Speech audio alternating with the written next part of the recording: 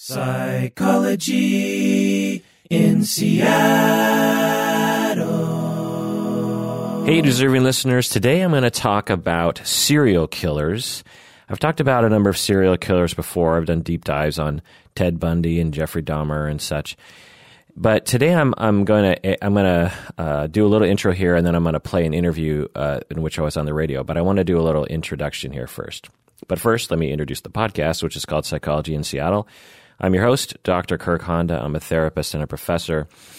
So months and months ago, I don't know, 6 to 9 months ago, I got an email from someone asking me to be on their radio program.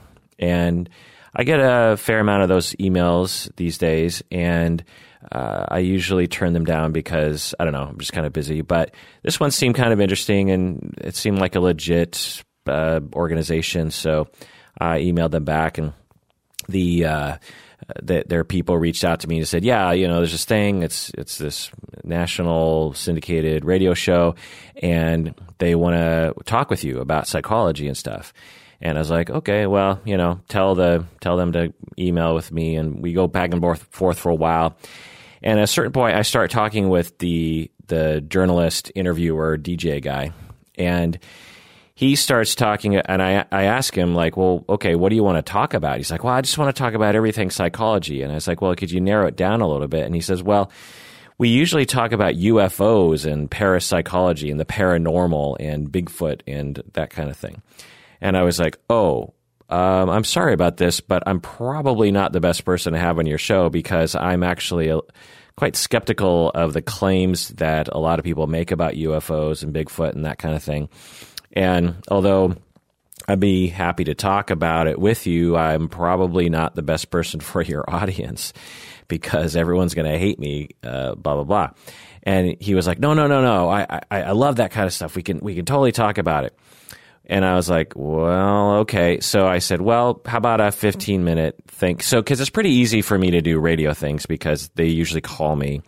And so I just sit in my office in my pajamas and talk on the phone for 15 minutes. And, you know, it's not too bad. It's actually not that much time to spend.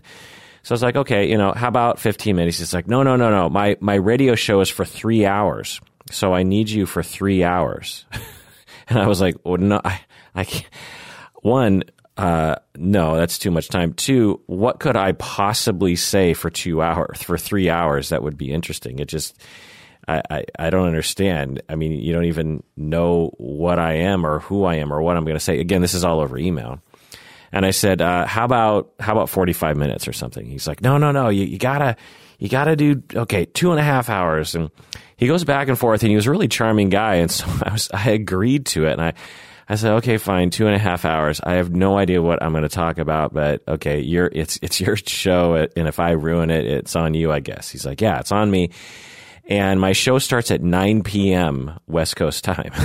So I'm like, okay, 9 to 11:30. All right, screw it. I mean, he just came across as this really likable guy. And so I agreed to it. And so I proceed to completely forget all that conversation. It's on my schedule. It comes up, and he calls. He calls me, because that's usually the deal. They call me. So he calls at the allotted time at 9 p.m. last night. And I have no idea what we're going to be talking about. I've forgotten all about the Bigfoot thing. I've forgotten all about the paranormal and the UFOs. And we have a few minutes to talk as the intro. The producers for this radio station are, putting music on and commercials and this kind of thing. And so we have a few minutes. I have a few minutes to talk with the interviewer guy, the main radio guy. And I'm like, so what are we talking about today? And he says, we're going to talk about the psychology of serial killers. And I'm like, serial killers? Oh, okay. Well, to be honest, I don't actually know that much about them, but I can give it my best shot. He's like, no, you're going to be great. You're going to be great. Okay. So, we're on live in 3, 2, 1, and he does this, radio intro where it's got all the snazzy voices and this snazzy intro, and he introduces me, and it's going pretty well, and I'm like, okay, yeah, most of that's accurate. And then he gets to the final line, and he says, And, Dr. Kirkhonda is an expert on serial killers. He's talked about the Green River Killer and Ted Bundy, and it's much more eloquent than that and has much more gravitas.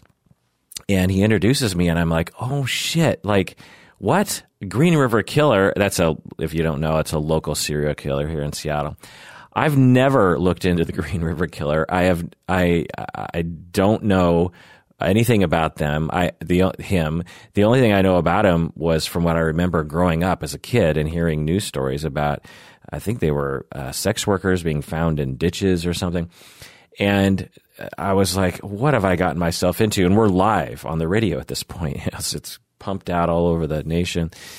He's stationed in Canada, but the radio is all over the United States. And so I'm panicking. I'm thinking, okay, well, I got to do the best I can. And he asks me question after question after question, and I'm trying my best to answer, but I'm also trying my best to give a lot of caveats. Like, so by the way, I'm not an expert on serial killers. I'm not an expert on this. I'm not an expert on that. I don't have the research in front of me. But from my memory, so I use a lot of those kind of caveats. And as we're going into the 2.5 hours, I'm thinking, you know what? I bet you his audience are the sort of people who love serial killers, and hearing me talk about this must be excruciating to them because I have no idea what I'm talking about because this is not my area. If I give me enough time to prepare for an episode, say on Ted Bundy or Jeffrey Dahmer or someone like that, and put the notes in front of me and give me the ability to edit my own episode, and I can pull it off. But if you're just gonna rattle off questions, because just a little picture into my life, I'm a clinician, 1, I'm a supervisor, 2, I'm a teacher, 3, and I'm a podcaster, 4, and in the 40-hour work week that I have, I rarely think or talk about or hear about serial killers because it's just not a relevant thing in my clinical or educational life. I can't think of a time serial killers were ever brought up in graduate school but now people outside of graduate school, outside of the profession might think that's all we talk about, but we don't. Why? Because they're extremely rare individuals. The people who are, the Ted Bundys of the world are extremely rare, and you could even specialize in murder and criminal forensics and probably never come across a serial killer.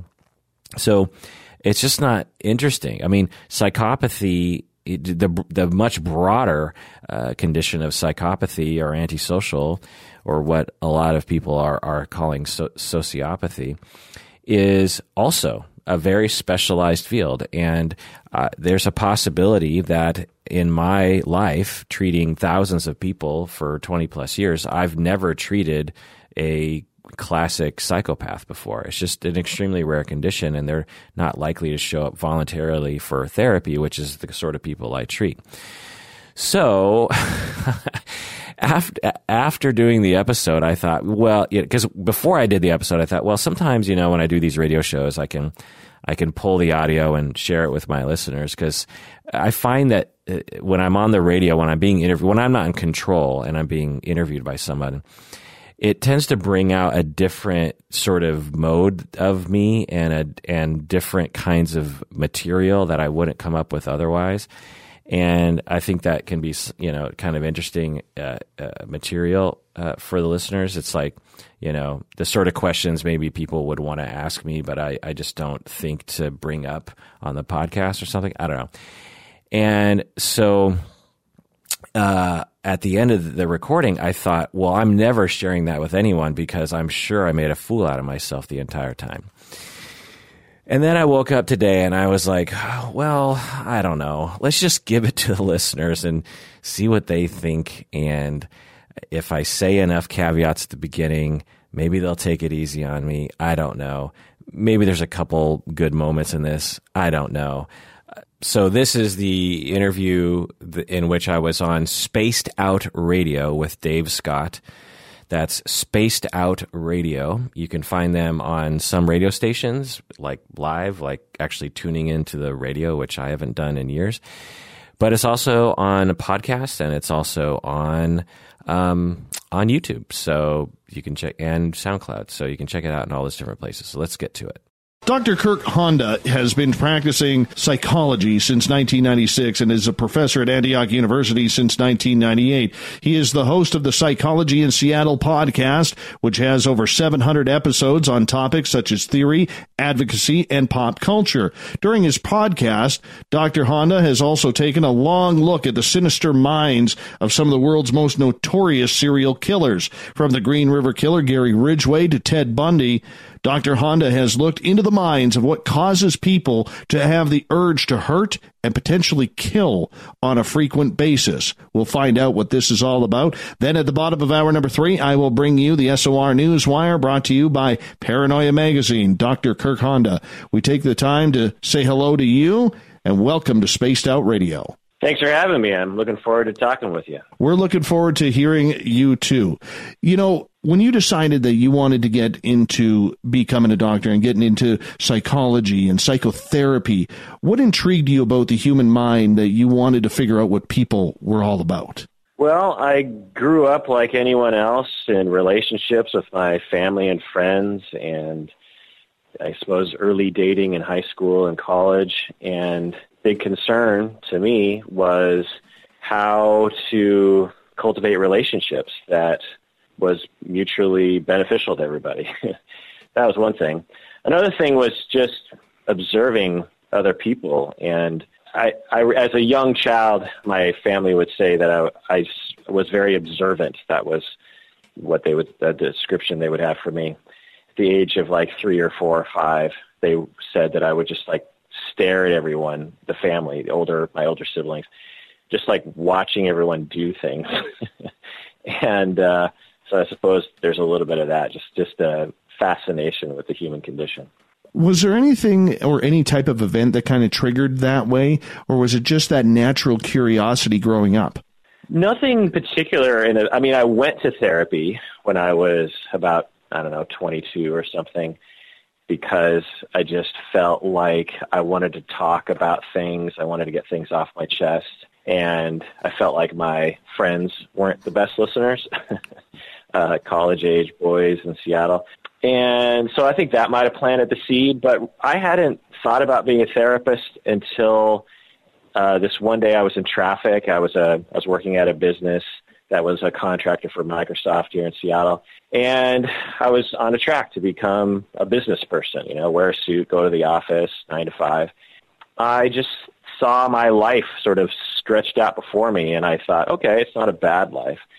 But I thought there's got to be something else that feels more meaningful to me. And I thought, well, how about a teacher? And I was like, no, I don't really like speaking in front of people, and I don't like corralling kids. And then being a therapist just popped into my head. Well, that's kind of cool. So you kind of fell into it, and that has led to some very intriguing conversations. As you started to study people, was there a specific type of person that really, really piqued your interest? Whether male, female, I guess gender really doesn't matter in regards to it. But was there something that kind of piqued your interest on how the human body and the human mind works?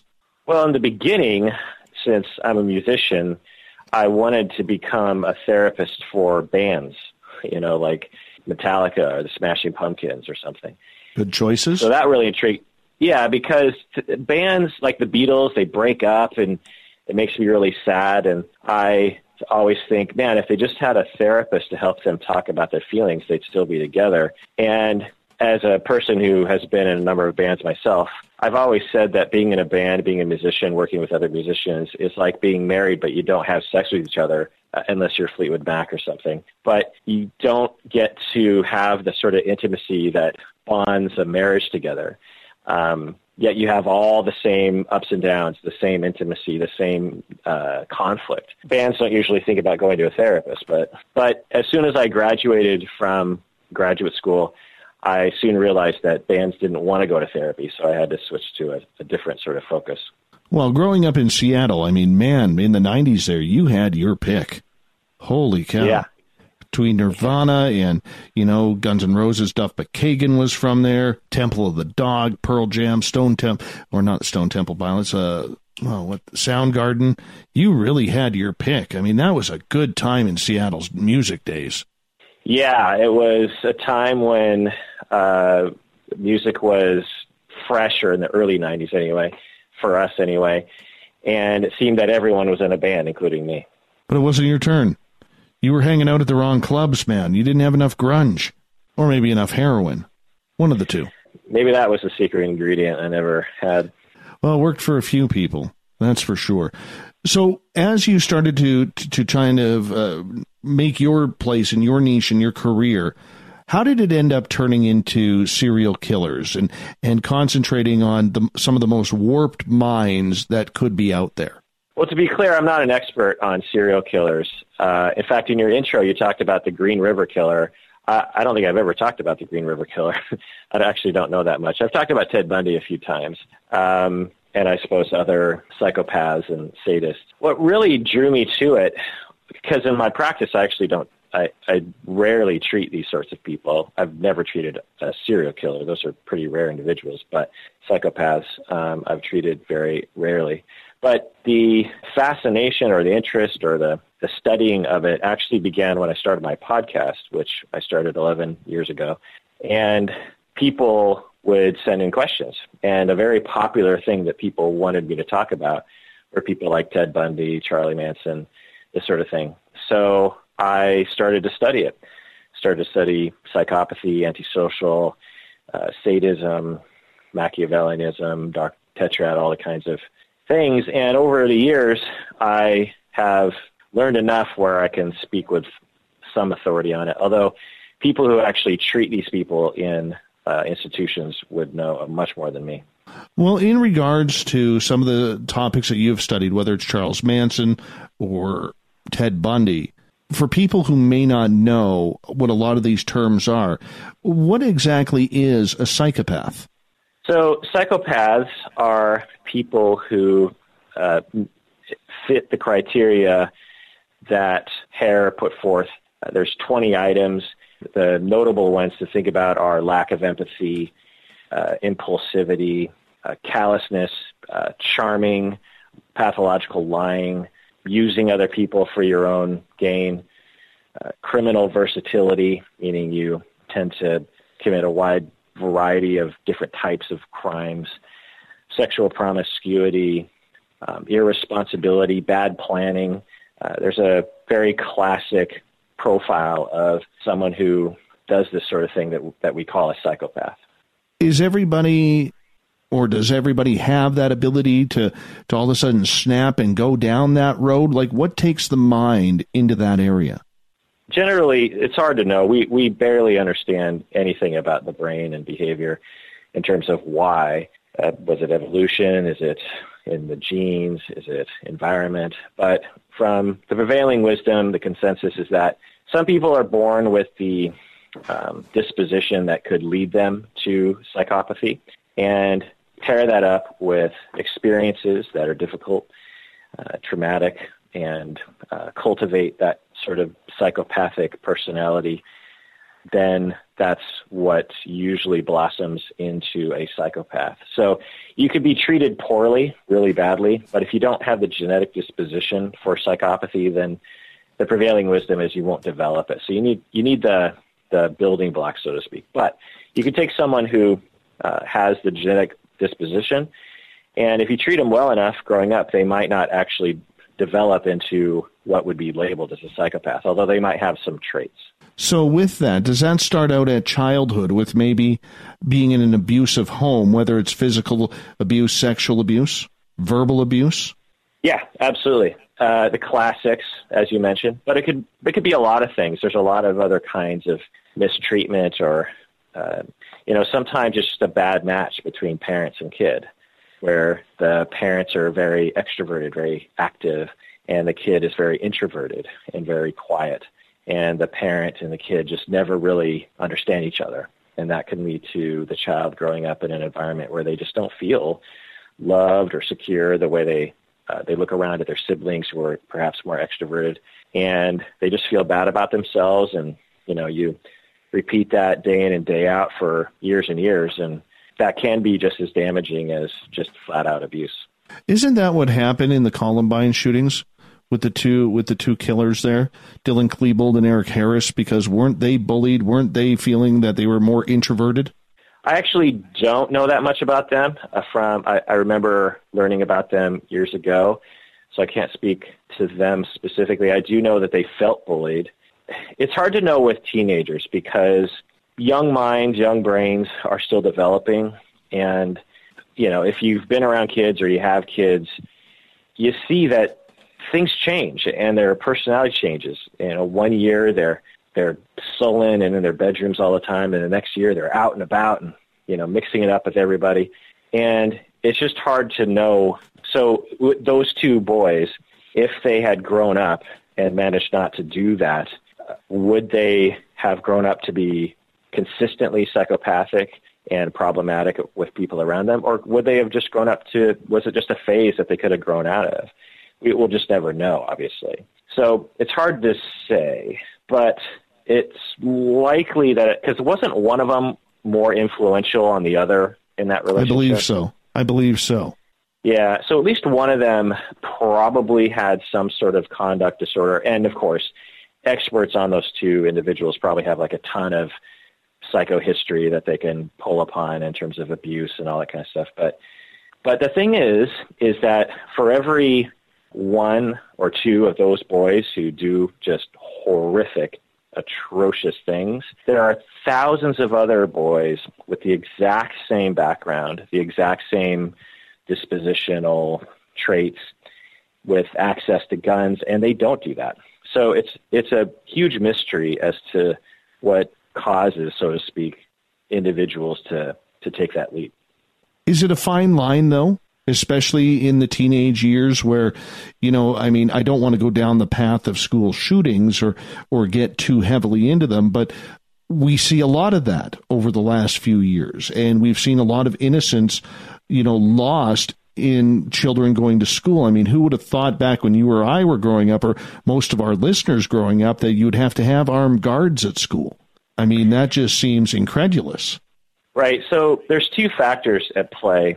There's a lot of factors at play, but the two factors that are different than when you and I were growing up was, one, suicide rates are rising, especially among young people. So most of these individuals, in my opinion, obviously their murderous behavior is awful, but the primary concern should be on their suicidal motivations, because they're often suicidal. They often want to die, and that's where it begins. They're hopeless. They feel thwarted by other people. They don't feel like it's ever going to change, and they want to kill themselves. And countless people in the United States and around the world, they just kill themselves. And it's quiet, doesn't make the news, and it's not very interesting to the internet. But every once in a while, some of those individuals say, you know what, before I go out, I'm going to take some people out with me because I'm angry at the way I've been treated. And so those are the people that we hear about. But it's really the suicide. So suicide's on the rise. The second thing that's different about when we were kids is the media. So when we were kids, if someone did something like this, it would take, I don't know, maybe a week or so. Maybe it would show up on the weekend newspaper and it would be on page 3 or something. And it definitely wouldn't make national news because there just wasn't that conduit, and maybe it would make it to some newspaper, some print or something. Today, people can film while they're doing it to Facebook Live or some other streaming thing. So they know that they can get that kind of attention, and they know that after they die, due to the way we react to these things in the media, that their name and their face and their manifesto and their life story will be plastered everywhere, and there will be multiple books and pieces and movies and documentaries made about them, and they feel somewhat vindicated, like, they want to be heard and they want to tell their story, and they feel like no one's listening, and so this is their way to get it out. So are you saying then that the majority of these horrific mass shootings are more copycat for attention than somebody actually wanting to go out and say, look, I know I'm going out, but I'm going to take as many people with me and screw the world? Well, I can't say for sure. No one can, because there's no way to know exactly. Even if you talk to them, you're not sure if they're going to give you an honest answer or an accurate answer. But the data seems to show that. So on a smaller level or a less internet interesting level is copycat suicide. So we know that when a suicide, and this has been known for decades, that when a suicide is reported, like a famous person kills himself, or someone kills himself in a very flashy manner that makes the news, we know, according to many, many studies, that will increase suicide in wherever that is reported, particularly if it's reported in the typical sensational news-ish sort of way. So that now with mass murder suicides, those are much more infrequent events. So it's harder for us to gather enough data to draw any sort of correlation. But there's strong evidence for that, for sure. Let's talk about the social media aspect of everything here, because with the ability to go on Facebook Live or Periscope or Twitter Live or YouTube or all of these different streaming areas with video, is there a thought then for a lot of these people who are doing this to try and make it as vulgar as they potentially can in order to one-up the person who did it before? Yeah, certainly. I mean, if you spend any time in certain corners of the internet, there is absolutely that sort of element, 4chan, for example. And it's true. You wake up in the morning and you have low self-esteem and you feel like you don't have any friends, or you feel sort of beat down from work, or your marriage isn't going that well, and you just want to have some fun, you want some attention. We all know what it feels like to get, you post a picture on Facebook and you get a lot of likes and you're like, oh, wow, it feels nice to get that affirmation. But if that's all you have and you fall into a certain corner of the internet and you kind of figure out the rules of the game in that corner, then yeah, that's what happens. And there are cases where that spins out of control, where people end up harming other people in some ways. So do you believe then that the state of violence that children see on TV, whether it's television, whether it's video games, movies, does that play a role in not only children and teenagers growing up, but in young adults, or change the idea that killing, or there is some sort of romanticism with killing? Well, that's a very difficult question to answer as well, because we have to look at things sort of globally and trends, and there's a lot of factors in culture and society that change over time. And there's been a lot of studies that look at the effects, short-term, long-term, when you expose young people to images of violence.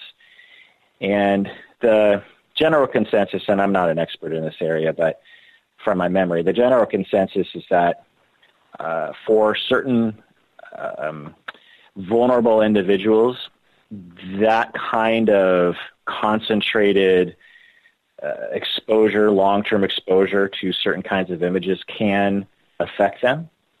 But in general, the vast majority of young people know the difference between fantasy violence and real violence. And so there doesn't seem to be negative effects to most young people, but for some young people, it's something definitely to be looking at. Tonight, we are talking about the psychology of serial killers. Joining us from Seattle, Washington, is Dr. Kurt Honda. He is a psychotherapist. He's been doing that for about 20 years now. You also can catch his podcast, the Psychology in Seattle podcast, on iTunes, as well as other areas. Dr. Honda, welcome back to Spaced Out Radio. Thanks. This is fun. Now, right before the break, I had asked you about video games and the way children are perceiving them with the violence and everything, and you said it was going to take a long time, so I think we should restart there in regards to the forming of the mind on how it accepts murder, blood. And I'm actually was quite surprised by your answer that saying that children, even at a young age, know the difference between video game violence and everyday human violence. It's true. I mean, to take an extreme example, like when you and I were kids, I have a feeling you played Pac-Man when you were a kid, maybe? Yeah, yes. I don't know how old you are. Okay. So when we played Pac-Man, that was a simulated, some sort of circle thing that was eating something. We understood that was not real. It was fantasy. And when the ghosts came out to kill us and we died, we knew that that was fantasy. So we all understand that because it doesn't really look human and this sort of thing. Well, with young people today, they're acclimated to this video game world, and some of the games look extremely real. And yet, they still look at it the same way that we looked at Pac-Man. They understand that it's not real. And we've done, studies on this sort of thing, where you take kids who play, 1 or 2 or 3 hours a day of extreme violent video games, or they watch violent movies, and you ask them a bunch of questions, you observe their behavior, you might even show them actual clips of real violence, not, extreme violence, but something like that. And you'll see a very different reaction, not only what they say, but also physiologically. So with that, how do they not come with that bloodlust yet? Because, I remember playing Cops and Robbers or Army Men or whatever, and you shoot your friend and they fall down dead or whatever. But it was never anything that showed blood. It was never anything that showed anything. I mean, up here in Canada, the only time you really saw blood was when you're playing hockey and somebody, you're watching a hockey fight on TV or at the hockey rink or something like that. And that was okay because you knew it happened inside the rink in a controlled environment. Whereas with the video games today, the way they perceive everything to be so lifelike and real, isn't that numbing for a child to see that? Apparently not. We don't see kids, we see a reduction in crime. We see a reduction in violent crime. We see an increase in media attention on particular crimes. Even though we have a lot more violence shown to kids in movies and TV shows and video games, it doesn't seem to correlate with an increase in violence or murder.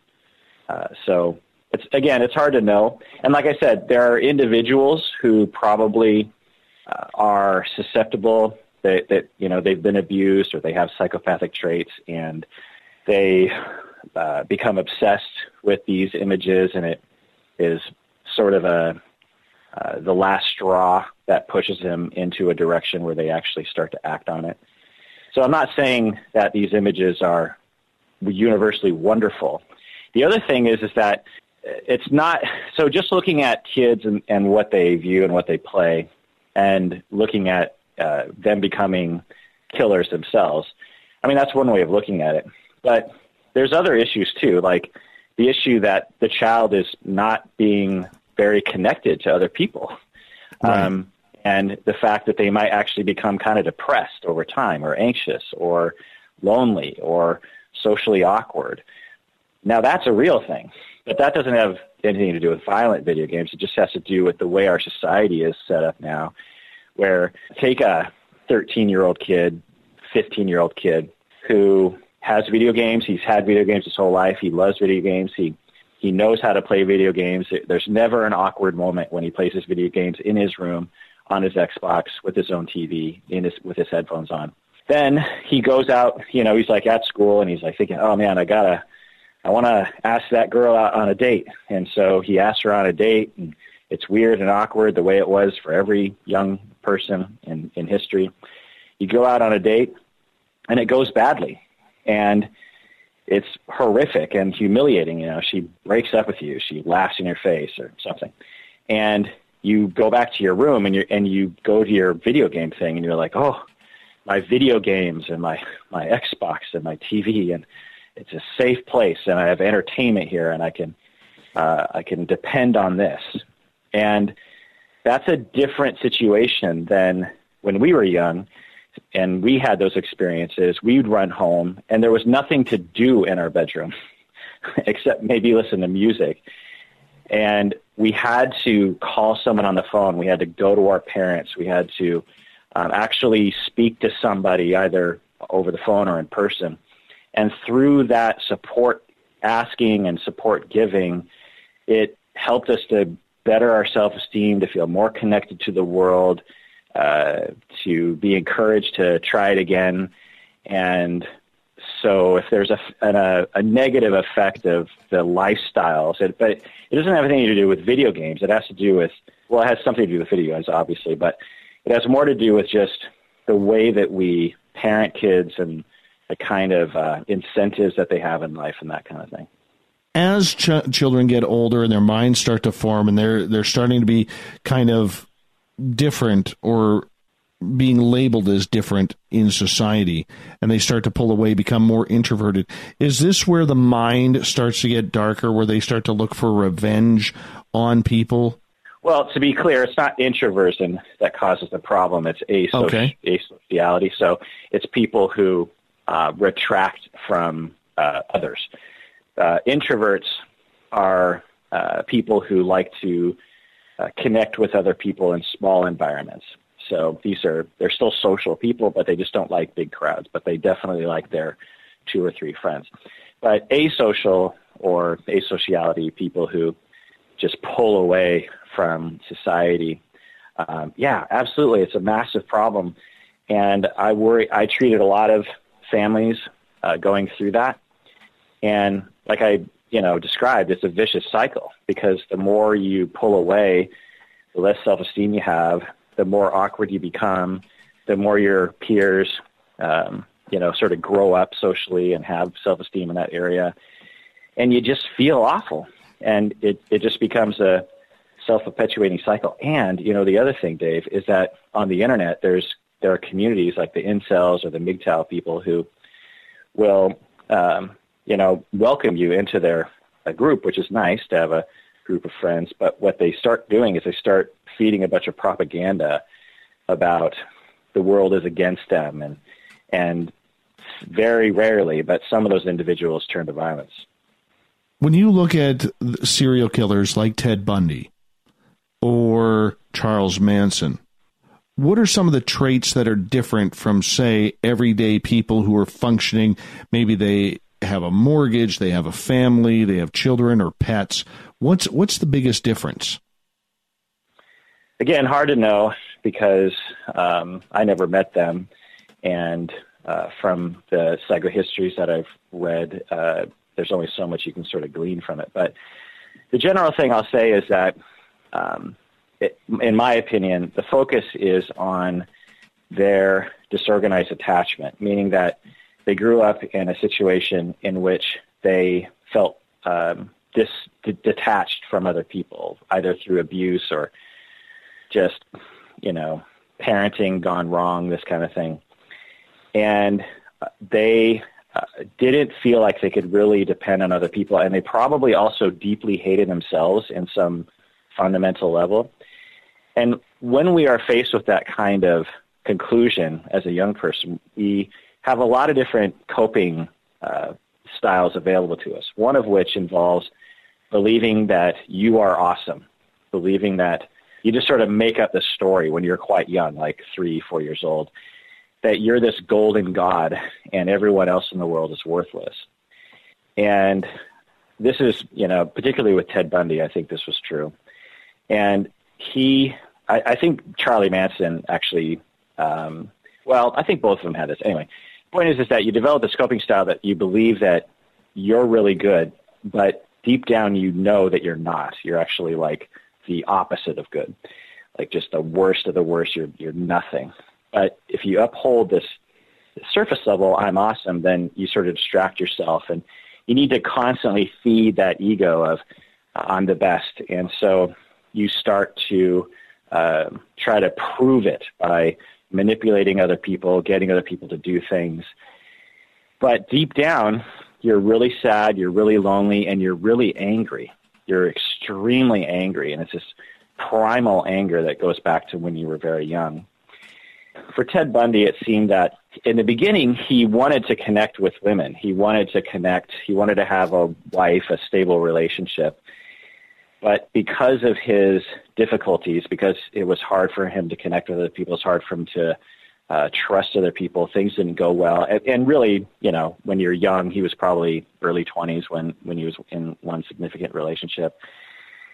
She dumped him, and it was devastating to him. And he talks about this in his documentary, the Ted Bundy tapes, which I recommend people listen to if they want to know more about this.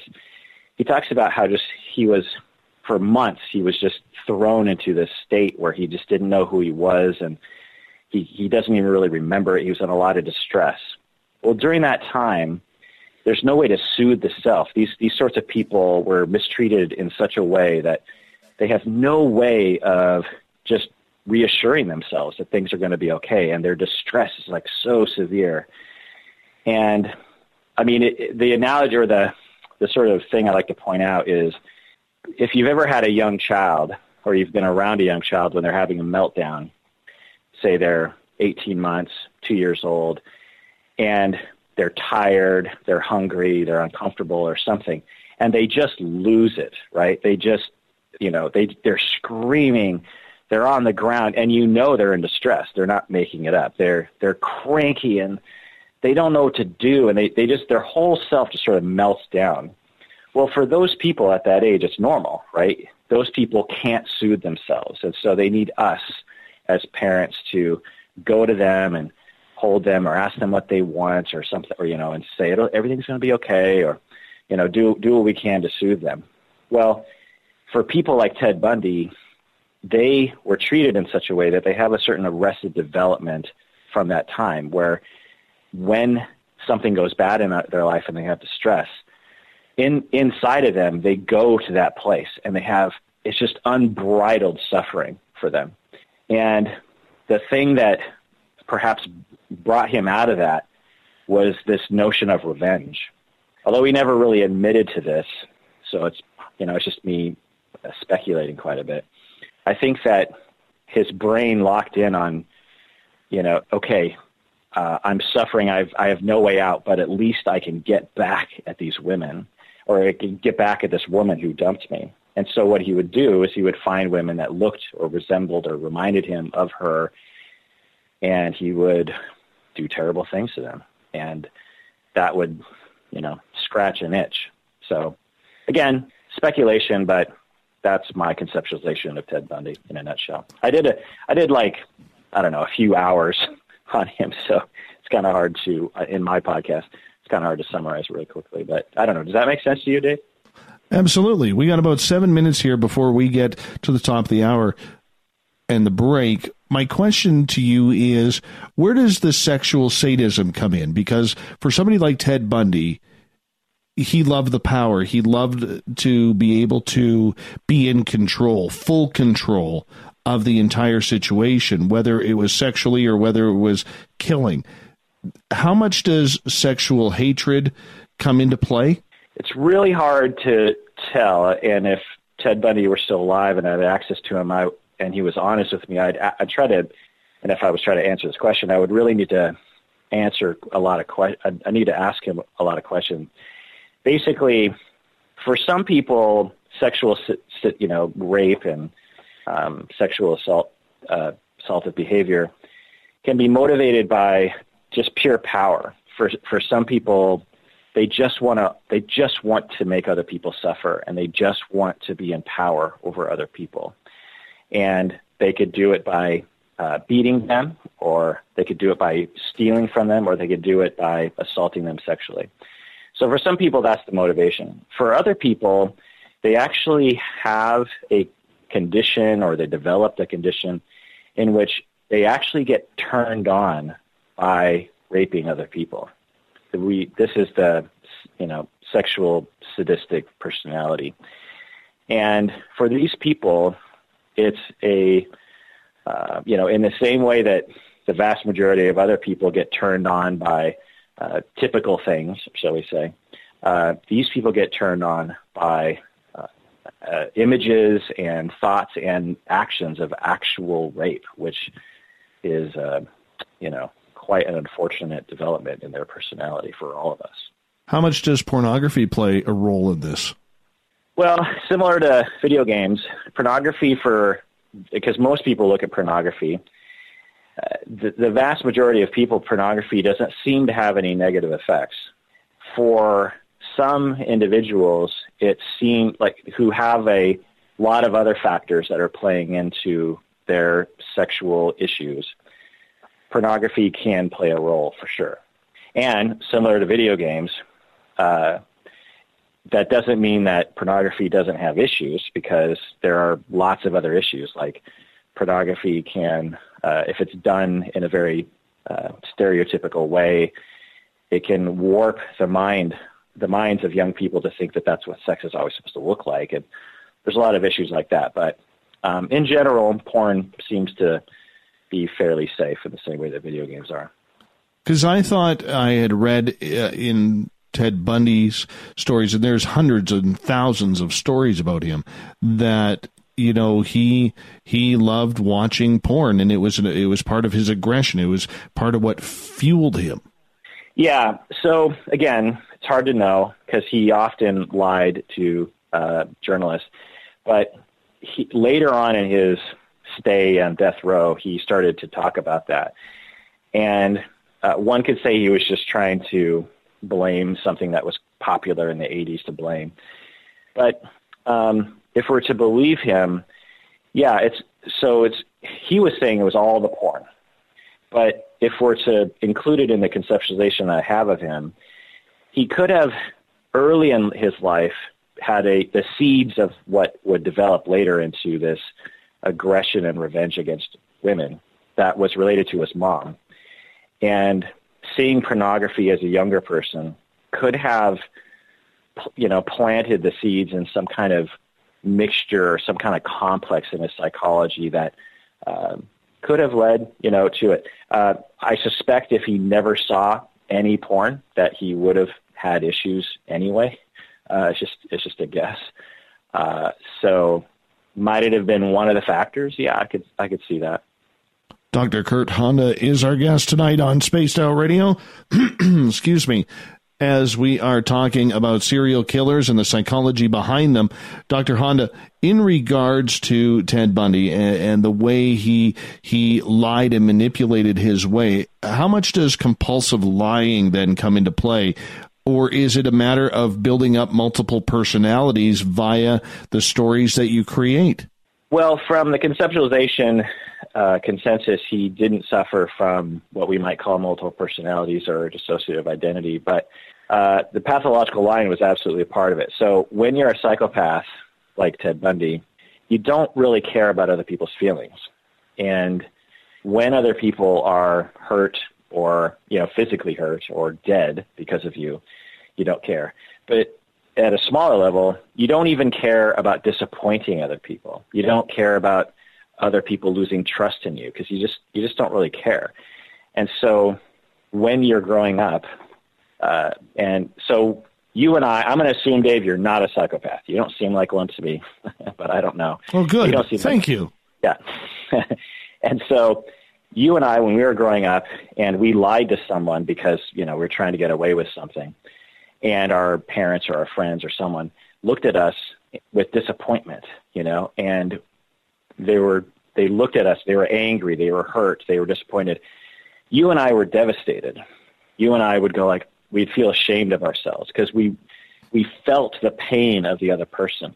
We could mentalize the other person's pain. They tell us they're in pain, and we feel it also. We have these mirror neurons where we feel other people's pain.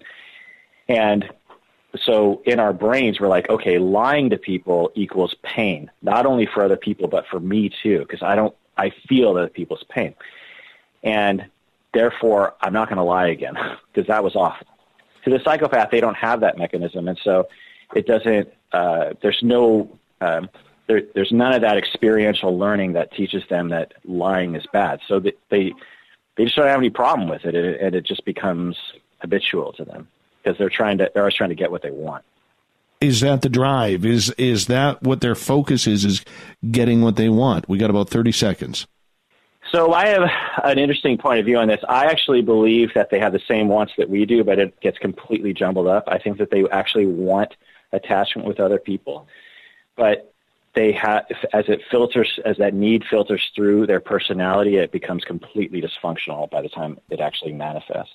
And on that note, Dr. Kirk Honda, we're going to hop out here and take a break at the top of the hour. We have Dr. Kirk Honda for one more hour here on Spaced Out Radio. I know there's a few questions.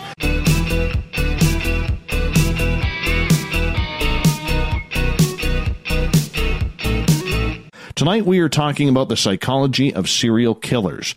Our guest tonight is Dr. Kirk Honda. He is out of Seattle, Washington, has a great podcast that you might want to check out called the Psychology in Seattle podcast. It can be found on iTunes and a number of other places.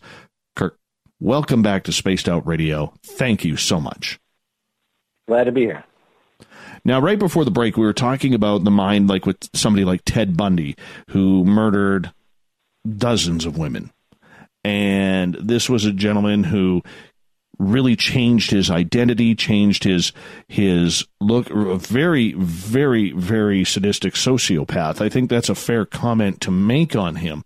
When you look at somebody like him, the way he almost had a hunger to kill women, how does one get that hunger? How does that work in the mind? Have you ever been able to figure that out, or is there any studies that have been able to talk to some of these serial killers that maybe haven't been executed, or while they're alive, talk to them about it, on how they just have no feeling or regard for humanity and human life to do what they are doing?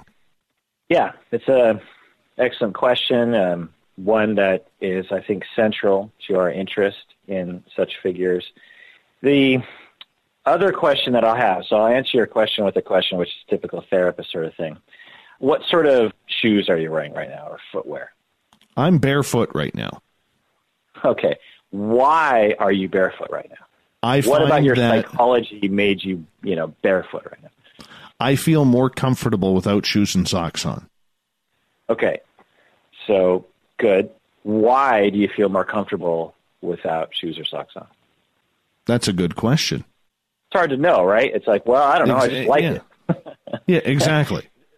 There's a lot of things like that. Why do some people like Star Wars and some people hate it?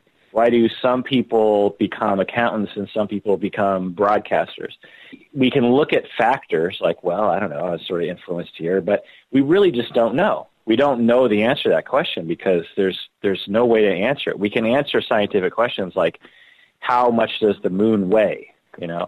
How long is a day? How far are we to the sun? There are ways of measuring those things. You have a scientific question, we can answer them. When we have a question, why does Ted Bundy have the urge to kill the way that he did?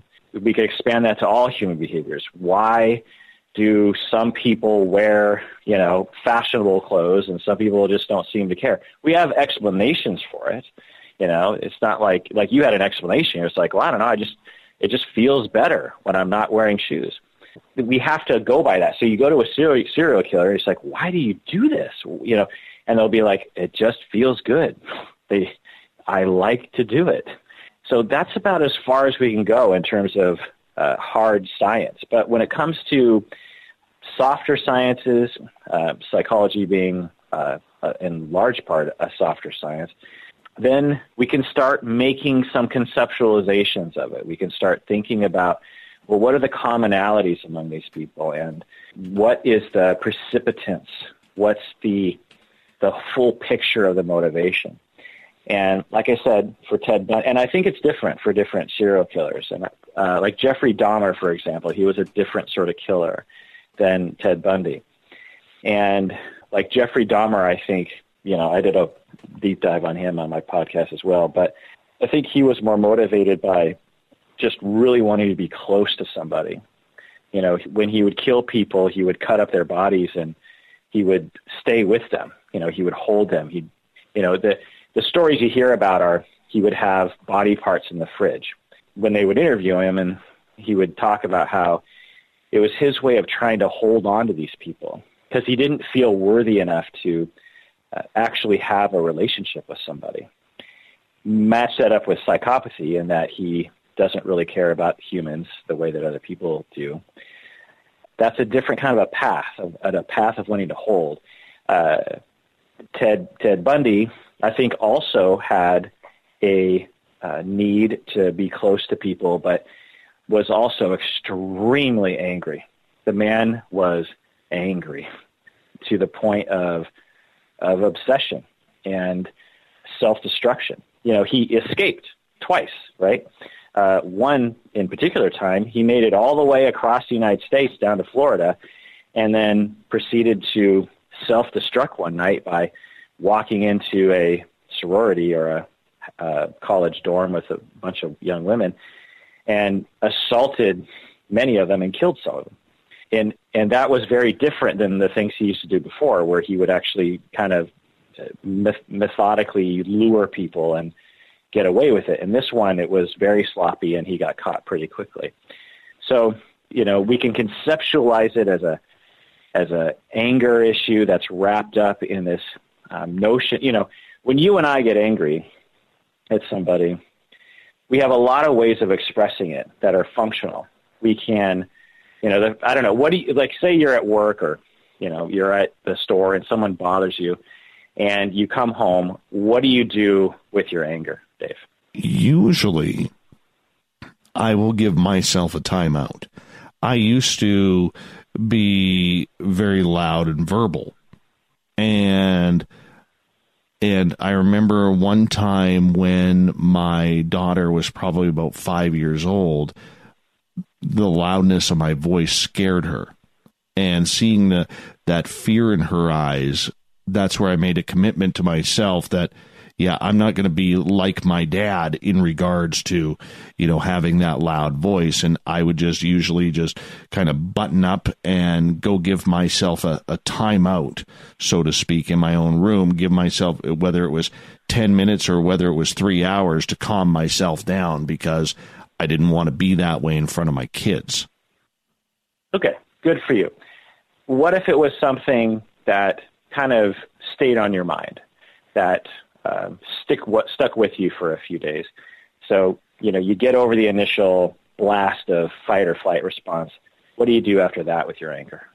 I would say I'm pretty much like the rest of society, and I suppress it. Okay. I mean, do you ever talk about it? Do you ever say something to someone like, I'm pissed off? Yeah, right. So I heard 4 things. One is when you get angry, you might just start screaming, right? You're at home and you're just like, oh my God, I can't stand what's happening right now. Okay. So although that's, you know, great that you can identify that as not healthy and you don't want to do that anymore, that's healthier than what Ted Bundy did, right? What Yes. Ted Bundy did was he felt like he couldn't even really do that. So the anger builds in someone, the hurt, the deep sense, and the level of anger is so much higher. So he's deeply hurt. He feels deeply worthless. He has years and years of anger built up, and he doesn't have the procedures that other people have where you can scream about it, or you can take a time out, or you can suppress it even, or you can talk about it with someone else, because he didn't trust other people. Plus, he was so narcissistic that he didn't want to come across as weak to other people. And so he did his best to appear to everyone else like everything was fine. It was his way of trying to retain the veil that everything was okay, which made him feel okay. If he gave this impression that everything was okay, he too felt okay. And so all this roiling, just anger and revenge had nowhere else to go. And for him, it resulted in what he did. For the vast majority of other people in that situation, they drink a lot, or they smoke pot a lot, or some other kind of vice is usually what they turn to.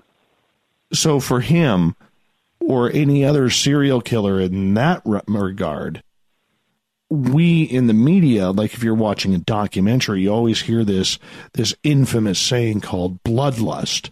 Did it have anything to do with bloodlust? Hard to know. That's not my conceptualization. I mean, it's hard to know what people exactly mean by that. Like they get addicted to blood or something. That's not my conceptualization of these people. Certainly it can become a compulsion in the same way that you have an itch on your leg and you have to itch it, or you need a cigarette every once in a while and the motivation builds in you, or yet you want to have sex, or you want food, or whatever sort of motivation that sort of builds over time. Ted Bundy seemed to actually have that. A lot of serial killers seem to have that. So we can conceptualize it compulsively, but in terms of bloodlust, like, you know, the cougar gets the taste for blood and it's a man killer, I think that's from movies. And Hollywood does have a good way of trying to build the drama. So that's what you chalk it up to. Yeah, I think so. And plus, as I don't know if you can relate to this, but the way I see Ted Bundy and other serial killers is particular. And other people share my point of view, but it's not the majority in society for sure. It involves seeing these people as suffering human beings, and which I deeply believe, and there's a lot of evidence for that.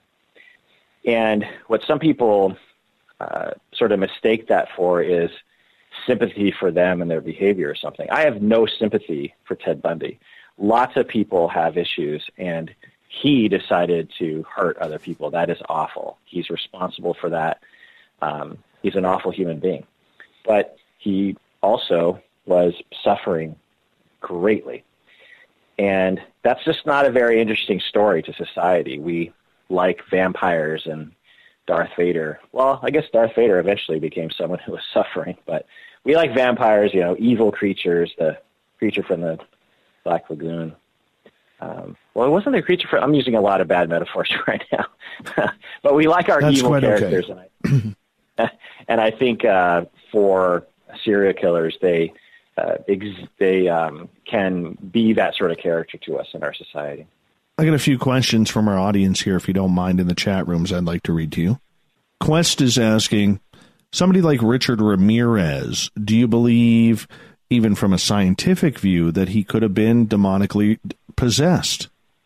I don't know who Richard Ramirez was, but the Night Stalker. Okay, well, was Richard Ramirez a serial killer? Yes.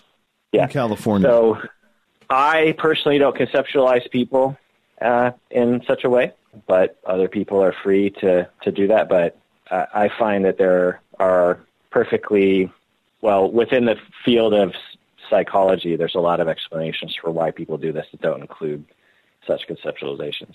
I don't know. Does that make sense? Absolutely. Sharon is wondering, hi, Sharon from Arkansas. I'm Dave from BC. She is wondering, why are there more men than female serial killers? That's a very good question.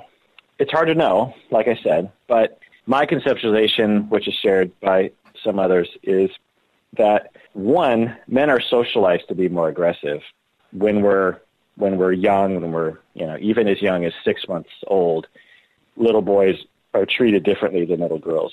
When a boy is, for example, they've studied this, when a boy is more violent, more aggressive, even at the age of 6, 9, 12 months, parents are much more lenient. When a little girl is aggressive, the parents are much more likely to stop the young girl from doing that. So boys are socialized to be that way. Two, boys are socialized to not ask for help and to not ask for love in general. Boys are socialized to be tough and to be independent and to be successful, and girls are at least somewhat more allowed to do that kind of thing. So you have a bunch of boys who have a lot of issues and suffering, and they have no way of asking for that. And that can create a lot of issues where you turn to aggression to solve your problems.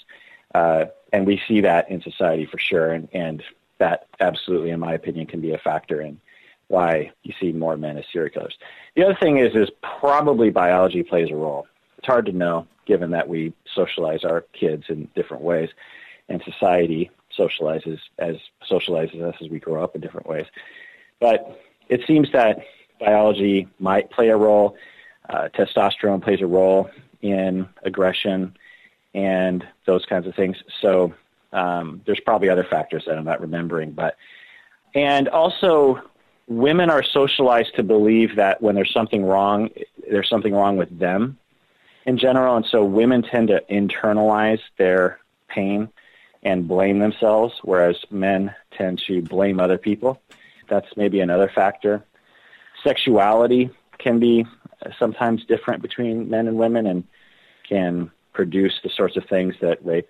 Having said that, there are women serial killers and there are women rapists for sure.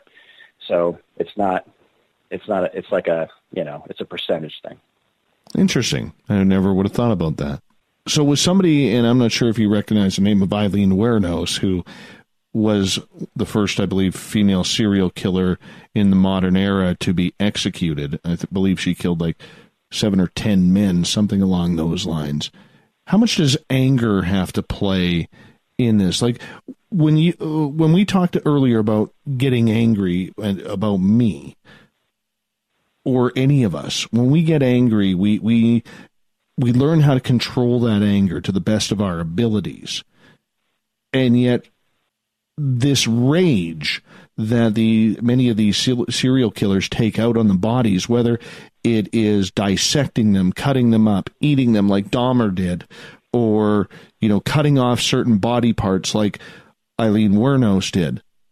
Does that type of rage come from within, or do they not know how to control that anger that they are feeling at that time? That's a sound conceptualization that for most people, when they're angry, and again, the anger comes from somewhere. So we're typically angry because people have rejected us or hurt us in some way, emotionally usually. And so that's where it begins. And then we get angry about it because we want to tell other people to stop it. That's the impulse of anger. It's a way of asserting our needs, a way of communicating to other people that they've hurt us. Now, if you have been mistreated or there's been some issue that's led to some different sort of developmental factors in your personality, you don't believe the way that you and I believe that if we communicate our anger, people will respond well. When I'm angry, I talk to my wife and I'm just like, I'm angry about this thing that happened and it bothers me. And I know that she'll respond well. Or if I'm angry at her, if she hurts my feelings, I know I can tell her that she hurt my feelings or that I'm angry at her. And in general, I trust that she'll respond well to that. For some people, given the way that they're raised, they absolutely do not believe that to their core.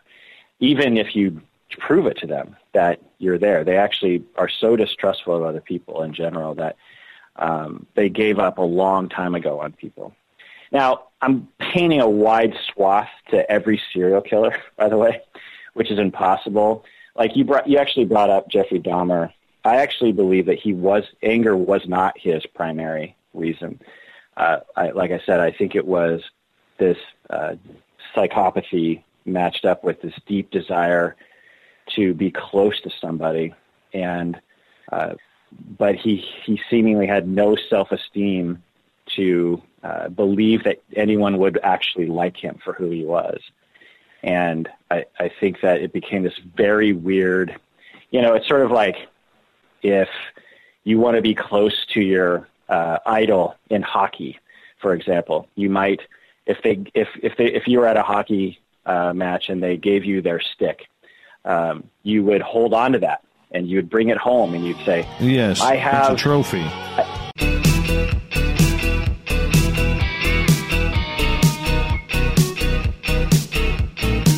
You can also listen to the show live there. The Gavinator will have more features for you very, very soon. We got to give a little shout out to the Gavinator tonight. He was planning on getting a bunch of work done on the site today, but unfortunately, his day got bad. He had to put his puppy down of 16 years. 16 years with a dog, and he had to put it down. And so he wasn't feeling too up to it, so we gave him a day off today, obviously. So thoughts and prayers with Gavin Eder and his family tonight. Also, we want to give a shout out to Gene in D.C. Hi, Gene. Do us a favor. Give us a call sometime. Thank you so much for listening in. Dr. Kirk Honda is our guest tonight out of Seattle, Washington. He is a psychologist. We're looking into the psychology of serial killers. He has a podcast called the Psychology in Seattle podcast, which you can find on iTunes as well as other locations. Dr. Honda, welcome back to the show. Thanks. I'm really sorry to hear about your colleague's dog. That is truly awful. Yeah, it's terrible. Absolutely terrible. Yeah, he was kind of down. I talked to him about an hour before the show, and he was like, yeah, man. I said, how'd the website go today? Are we having any pages up today like you promised? He's like, yeah, about that. He goes, I had to put my dog down today. I'm like, oh, well, that's not good. So we talked for like about half an hour, just let him spill it out a little bit. But 16 years, that's, you know what sucks about dogs? And I'm a huge dog lover. I got 3 dogs. We're just not blessed with enough time with them. I know. It truly is. Cats as well. A lot of pets. They live so short. And, I've lost a number of pets in my life that, were very, very dear to me.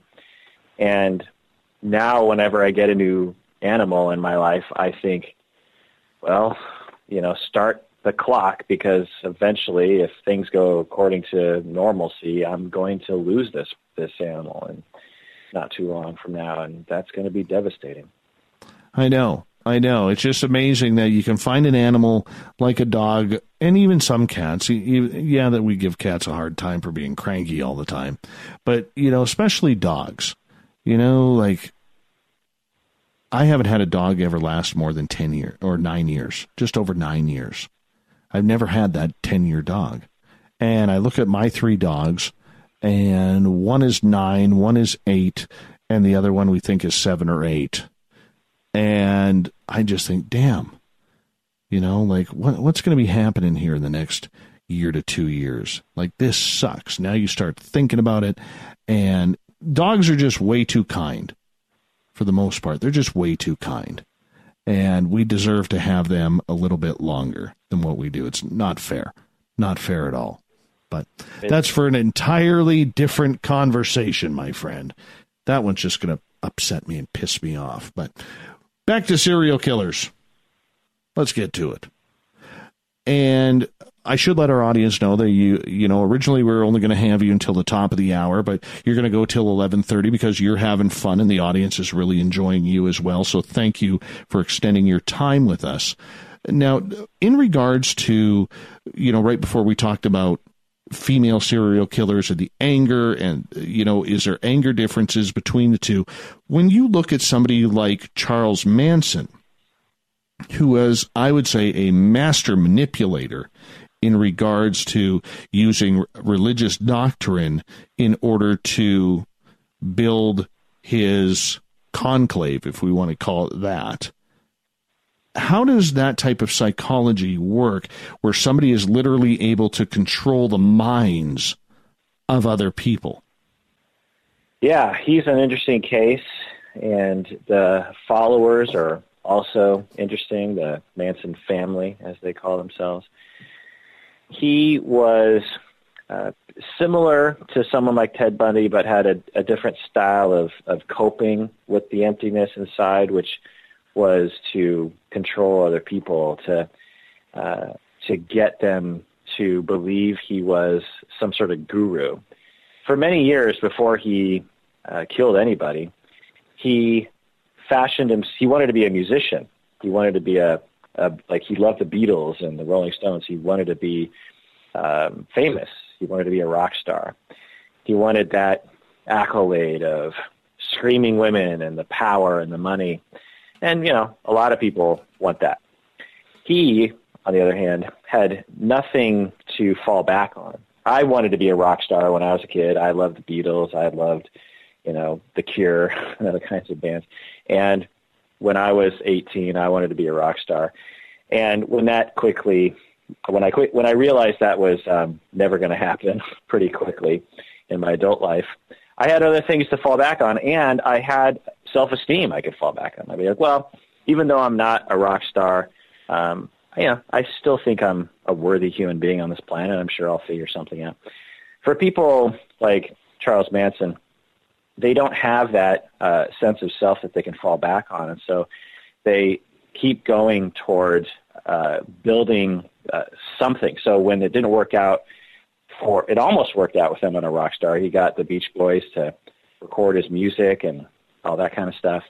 But that wasn't going very far, and he needed to turn to something else. So that's when he actually turned to building a commune thing where he was going to be the leader of a little cult group. And when that sort of started to become not so interesting to him, then he wanted to change the world. He wanted to start the revolution. And that's what led to the killing. So with somebody like Charles Manson, was it years and years of brainwashing people to his indoctrination? Or was it the fact that he was looking for certain types of people who were maybe destitute and had no passion or desire to live until they found him and his kind words? I don't think he was smart enough or had the resources to make such a plan. He, from the stories that I've heard about, what built up to the family, it was pretty haphazard. He was a charismatic fellow. He had these piercing eyes, and he loved to play his guitar and sing his songs. And at the time, a lot of people were, the hippie movement was on, and people were hitchhiking to California, and people were looking for groups of people to hang out with. Again, no video games, not much on TV. And there were a lot of kids, a lot of young adults just hanging out on the beach and at the park. And there was this notion in the culture at the time around gurus, around teachers who would bring people together, Timothy Leary and Buddhist gurus Buddhist leaders and other kinds of thinkers who would, build a group around them. And it was seen as a good thing. Today, we kind of look back at it as a little dubious, but at the time, it was something that a lot of people were looking for, kind of.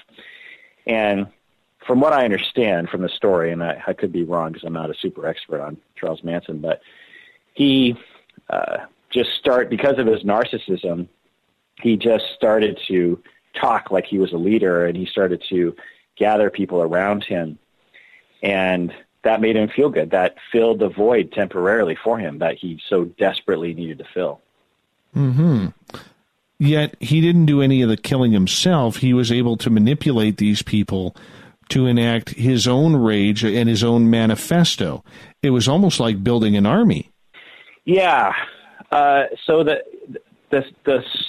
story leading up to the actual killings is interesting because, and again, I'm sure there are people listening right now who are actually much more expert on this than I am, but from my memory, there was drug dealing involved, and there was a drug deal that went wrong, and they kidnapped some guy involved in drugs, and it was a weird, meandering path to what he eventually landed on, which was he wanted to start the revolution in the United States, the uprising of black people.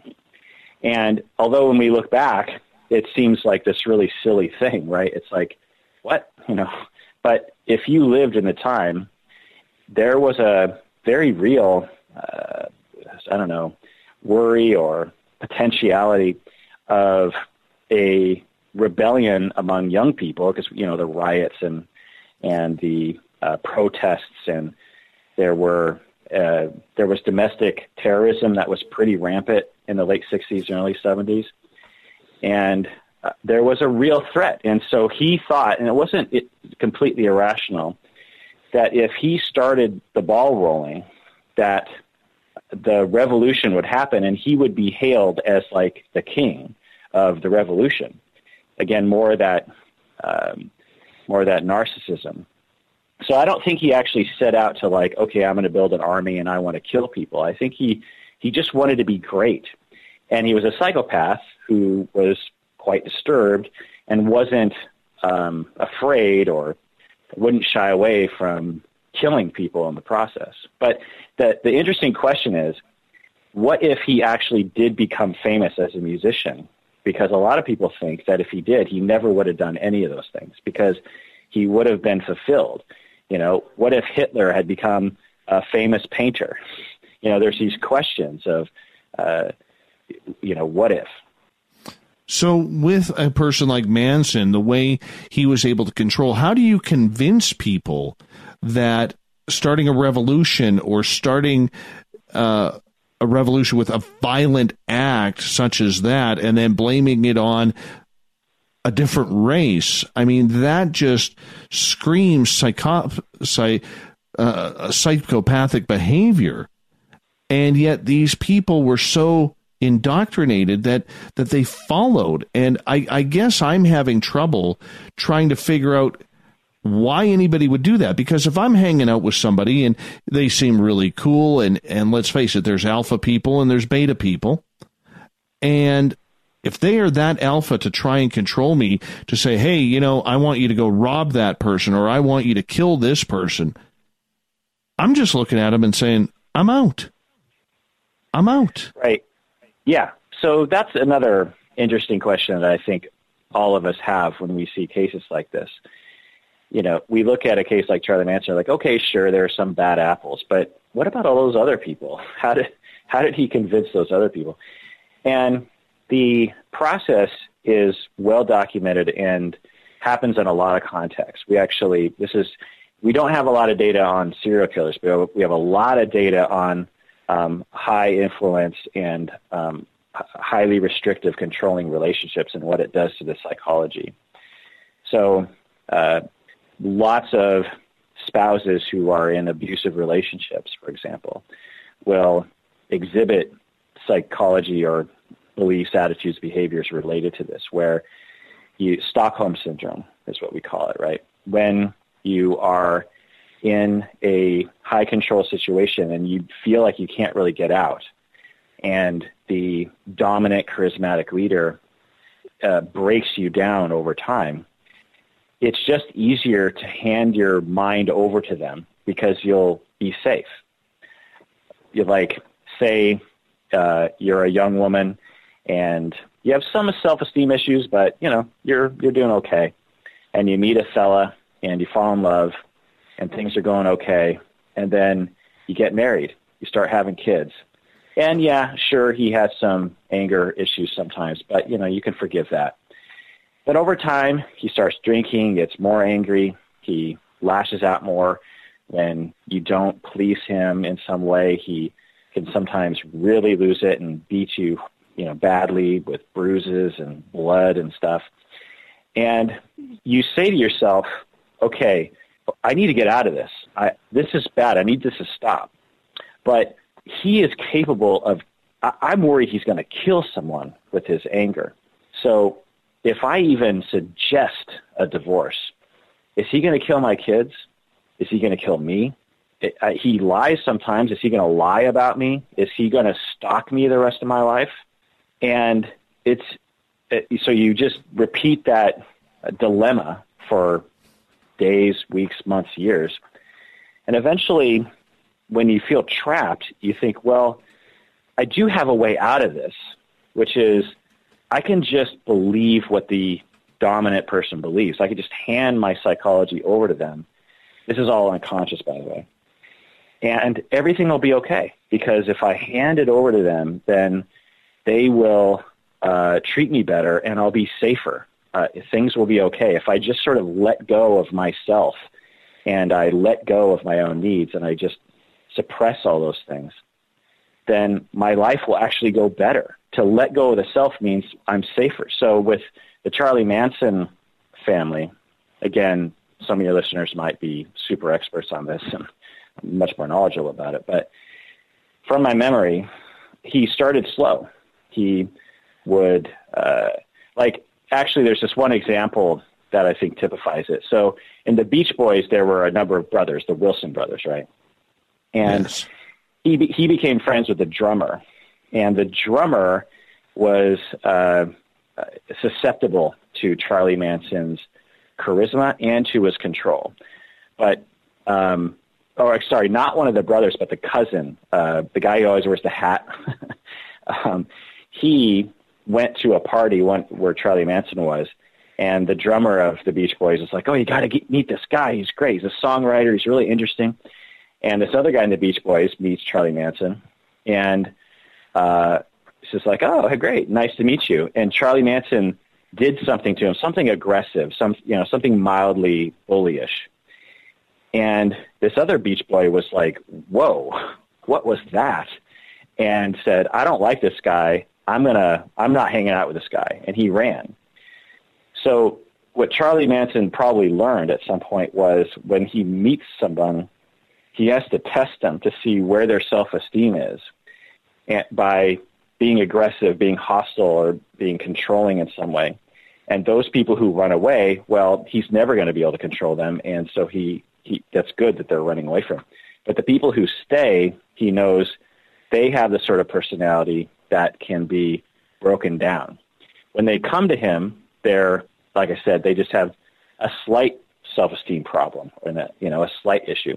But over time, he would start with, "I need you to," this is just an example of cult charisma. This isn't necessarily Charlie Manson, but they would say, "I want you to stop talking to your parents because your parents are a bad influence on you." Okay. If you're not particularly close to your parents, it's not a big deal. I could do without talking to my parents for a couple months. Okay. Okay. Now you're going to dress a different way. Okay. Not a big deal. I can dress a certain way. Okay. Now you're going to eat a certain way. Okay. I guess so. Okay. Now you're going to get this tattoo. Okay. Now you're going to kill people. It's a very slow progression. I took a leap to the kill people, but I hope you get my point, that there's a slow breakdown of the individual's self where the high control person just takes over. Wouldn't that kind of be like the military with their drill sergeants and basic training? Yeah, that's akin to it. Of course, one would argue they don't take it as far, but when you're very concentrating on your own needs and you're very concentrating on the self, it doesn't make you an effective soldier on the battlefield. True. True that. We got about a minute 40 here before we got to go to break here at the top of the hour. And I'm going to get to Renee's question here. We can carry this one over after the break if you feel a need. And she is asking, what perplexes her is how women and some men tend to write and fall in love with these creeps. Dr. Honda, do you have a possible explanation for this? So when some people are raised, they are made to feel like they are not worth anything. And one way of coping with that is to believe that you are, in fact, worthless and that other people are good and that your road to safety and security is through other people. And when taken to an extreme or in a particular way, you can look for, if you're a young woman and you feel worthless on the inside, you can look for a strong male to lead you and protect you and keep you safe. But you need them to be very strong. You need them not to be wishy-washy, so to speak, or to ask you what you want. You need them to be definitive. Well, another word for, very strong and definitive and independent is abusive. Someone who doesn't care about your feelings, someone who does whatever they want and doesn't really ask you what you want. And so in the beginning, they're falling in love with strength and security, but it's in the end abusive. That's a good time right there. Right there. You timed it out perfectly. Dr. Kirk Honda is our guest tonight on Spaced Out Radio. He is going to stick around for another 30 minutes. We're going to get our questions in.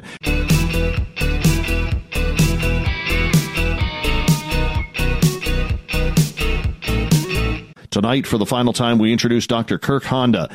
We are talking about the psychology of serial killers. And I know we have some questions in our audience chat rooms tonight, but Dr. Honda, welcome back to the show. Thanks for having me. I want to get a follow-up question in from Renee. This leads to her question right before the break about, people who write into these serial killers and fall in love with them while they're in prison, almost like they are some sort of celebrity. Renee's follow-up question is, how can they possibly protect themselves in prison? Many women go gaga over these inmates.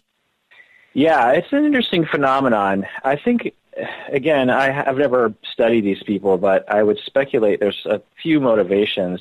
One, I think, is just fame. I think some people, women and men, will do a lot to get fame and recognition. People will go on Jerry Springer and act like fools and that kind of thing for just a little bit of fame, a little bit of money. And if you marry Charlie Manson in prison, you know you're going to be famous. You also know you're never going to see him in the real world because you know that he's in prison for life. So I think some people are actually motivated by fame. The other possibility that I'll allow is that some people might legitimately like these people.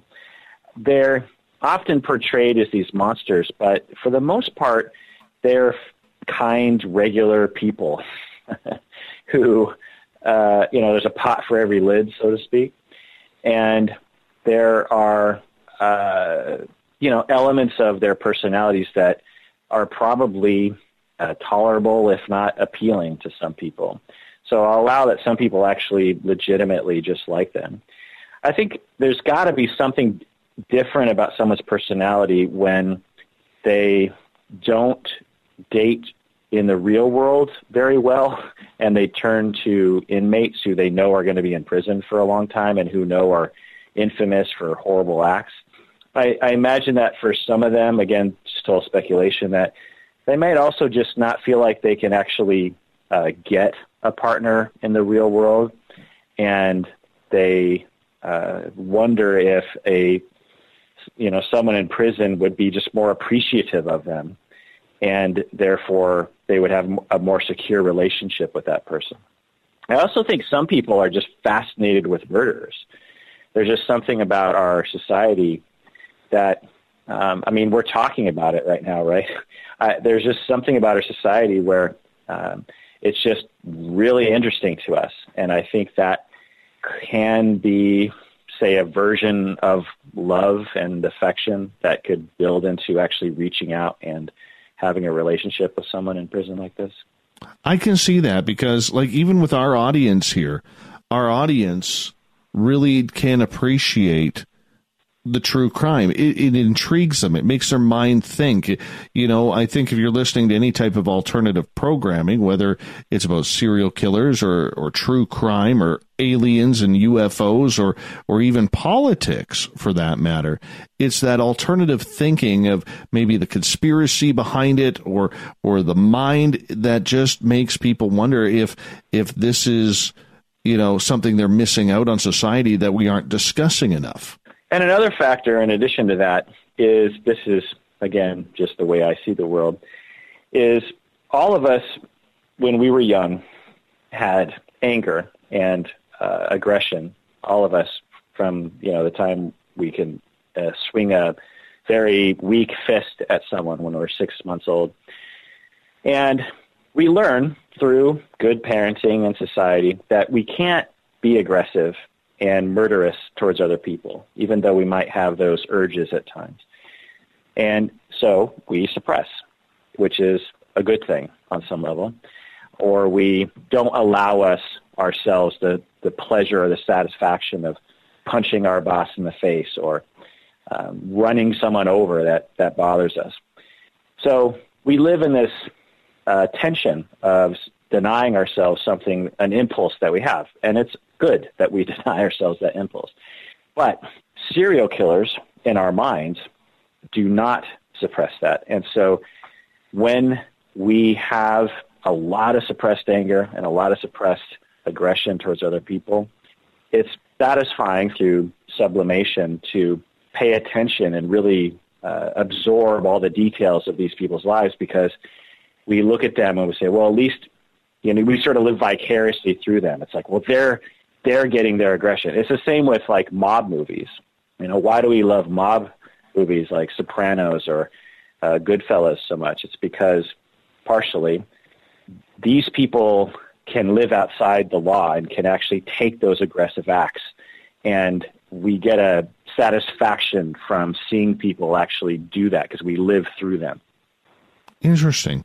So when it comes to somebody like Jeffrey Dahmer, where it's almost completely different than what other serial killers are dealing with in regards to their own mentality and their strength, where he was more killing out of, and I hate to use this word, compassion for his own needs. Do we look at the fact that there are different breakdowns of how somebody's mind works in regards to taking the lives of innocent others? I think so. I think there's a lot of paths. Now, don't get me wrong. Jeffrey Dahmer absolutely was a psychopath, absolutely did not have empathy for other people in the way that most people would, absolutely had a fascination with killing people. He had fantasies of killing people in the same way that I'm sure Ted Bundy did. But what was different about him was that the way he went about his killings was, like I said earlier, in my conceptualization, an attempt to have a close relationship. After he would kill them, he would cuddle with them, and he would, have sex with them, and he would talk to them, and he felt like they were roommates, so to speak. And it gave him comfort, because in all likelihood, he believed deep down that no one would actually love him. Now, another factor in Jeffrey Dahmer's life, I was just looking at my notes during the break, is that when he was very young, he had parents that weren't very close. There was a lot of conflict, and it seems that he probably had some biological disposition for psychopathy, maybe from his mother, hard to say. But he went through this experience early in his life where he had a lot of problems with health, and he had surgery for a hernia when he was about 3 years old.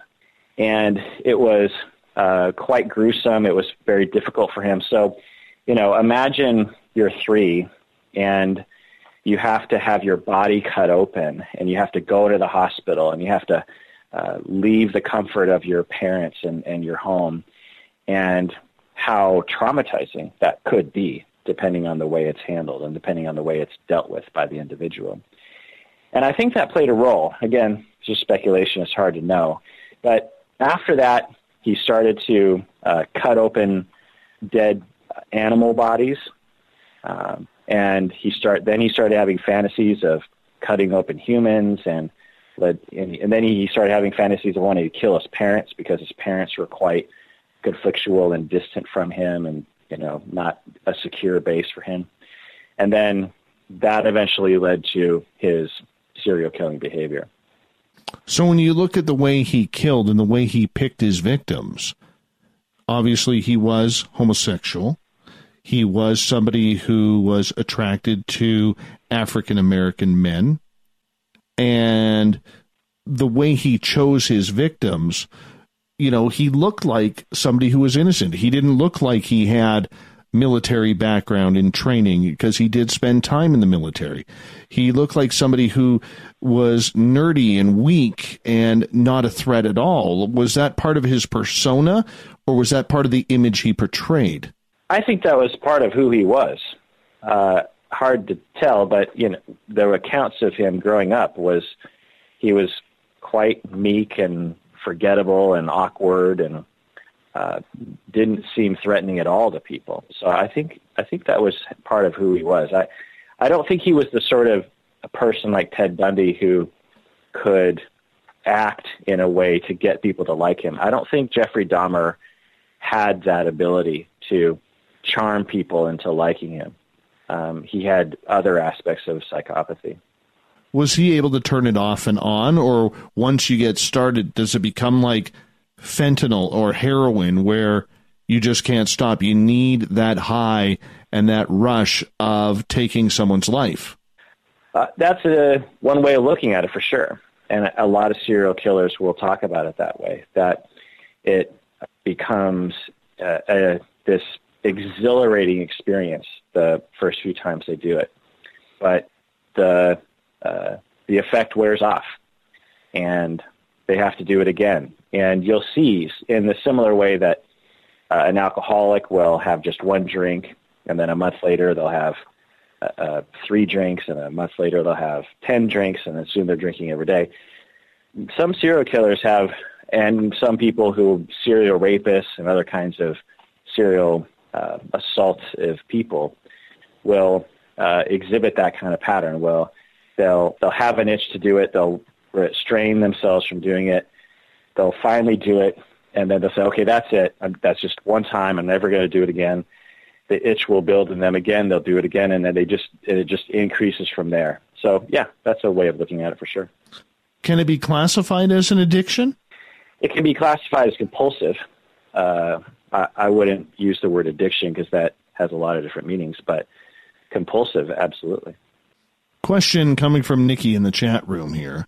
What is the psychology of 2 serial killers that work together?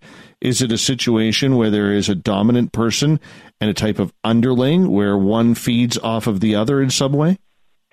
Well, the one that pops into my head are the older fella and the younger fella who killed people from their car with a sniper rifle. Do you remember these people?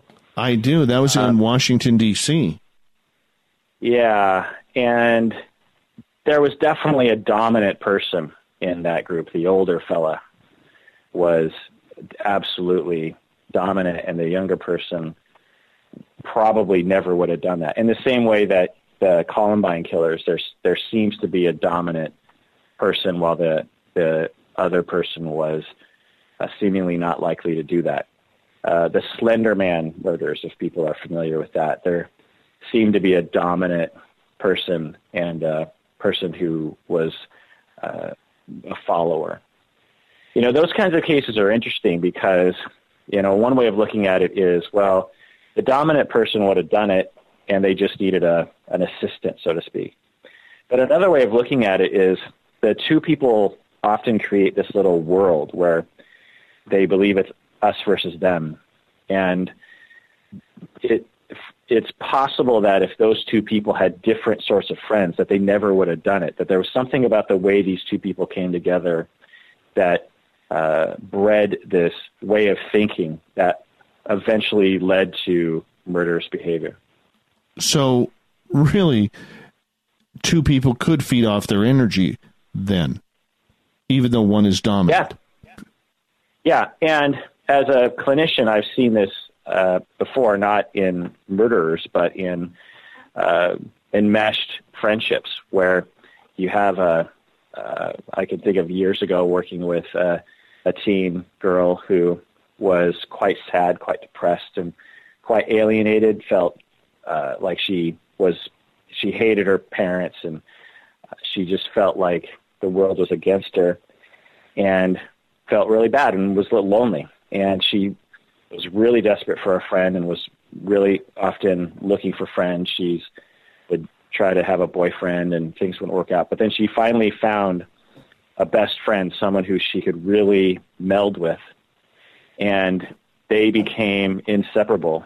And although that's great, it's great to have a friend, but the way they built the friendship was against the world, you know, against their families. In a way, you could say it became like a 2-person little cult in a sense, where they had their own language, they had their own belief system. They, if either one of them was nice to anyone else, it felt like a threat to their relationship. And absolutely, so the vast majority of those cases don't end up killing anyone, but it can become an issue because all their other relationships fall away, which can, be harmful to the individuals in the long run. Mm-hmm. What about somebody like the Zodiac Killer? Now, PBR is asking this question in the chat room. Now, there's somebody down in San Francisco who has never been caught. The code has never been broken. Their victims were never the same. Could have been male, could have been female, old, young. It really didn't seem to matter. When you have somebody like that who has almost made a game out of it, where does that fall in the lines of psychology in trying to decipher what this human being is all about?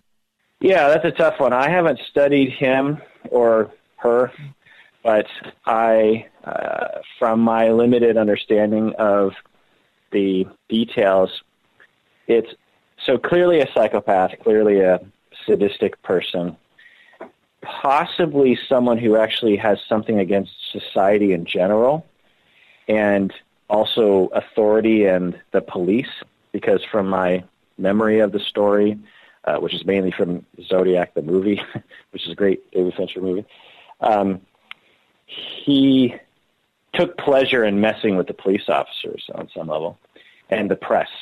And so that would make you feel powerful. It'd make you feel superior.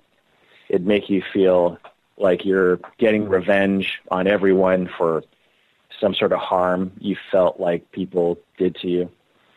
So, yeah, I think there is a different flavor to that sort of killing. But in all likelihood, that individual has the same basic issues as Ted Bundy and Dahmer and everyone else, which is lack of empathy, urges to hurt other people, an inability to soothe one's emotions, that kind of thing. So when somebody like the Zodiac killer goes around with absolutely no compassion, is that something that is a person who has absolutely no regard for anything in society outside of their own narcissism, or does it go beyond being narcissistic?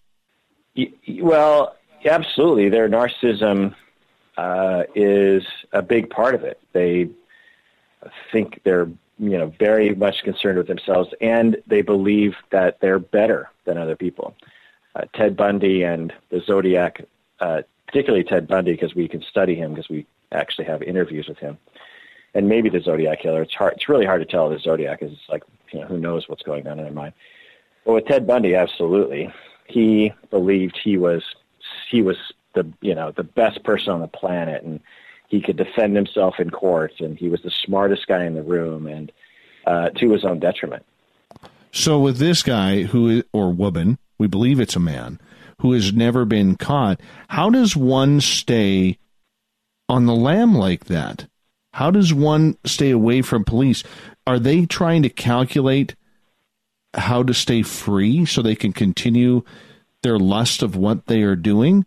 Or in the case of somebody like Ted Bundy, where he eventually, his emotions got the better of him, he screwed up, if we can use that term, which we're glad he did. Like, do they have control of that?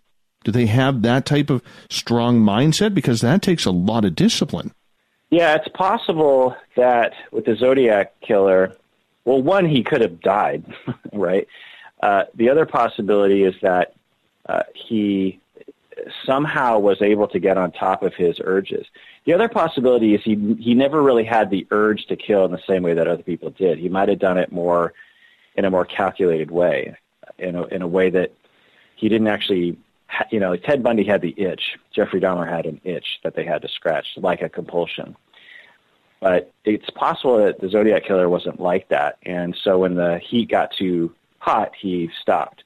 The other thing is that when you give people long enough in general, they tend to become less symptomatic over time. So people who are psychopathic and have, a lot of problematic behaviors at the age of 25, over time they tend to mellow out. It's just something that you see in general in people. So it's possible that the Zodiac killer just got old and mellowed out. On that note, we got less than a minute left with you. This is a show that flew on by, my friend. It flowed really, really nice. Dr. Kurt Honda, tell everybody where they can find your podcast. PsychologyInSeattle.com. That's simple. Yep. And on iTunes. Yep. Yeah, and all the places where you get podcasts. YouTube, we have a YouTube channel as well, Psychology in Seattle. Hey, I really appreciate you doing this and going the distance with us tonight, Dr. Kirk. It has been just a real good experience in learning tonight, I think, for all of us out here in Spaced Out Radio Land. So thank you so much for coming on the show. I really appreciate it. Welcome. You're welcome. It was fun talking with you. All right, you hold on, because I got to take this thing into break here, because we're going to go to the bottom of the hour. We're going to hop out for break.